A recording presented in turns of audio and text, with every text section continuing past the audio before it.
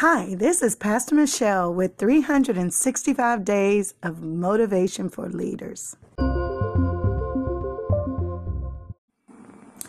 If you're anything like me, you are probably pretty resourceful. Somebody calls you and needs something, and you can pretty much put your hand on it if they call you. Today's thought comes from a place of utilizing your resources wisely. Why is it important that we utilize our resources wisely? You never know what it is that you're going to need along the way, especially as things begin to get challenging, even more so with COVID-19.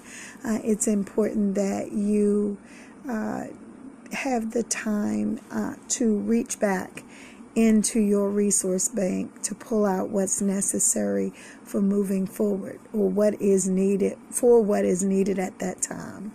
One of the wonderful things about being an entrepreneur in a world where things are ever changing is that you can utilize most of those skills to enterprise or to re-enterprise or to re-engineer what it is that you're doing. So today's thought is utilize every resource. You just never know when you'll need what and when.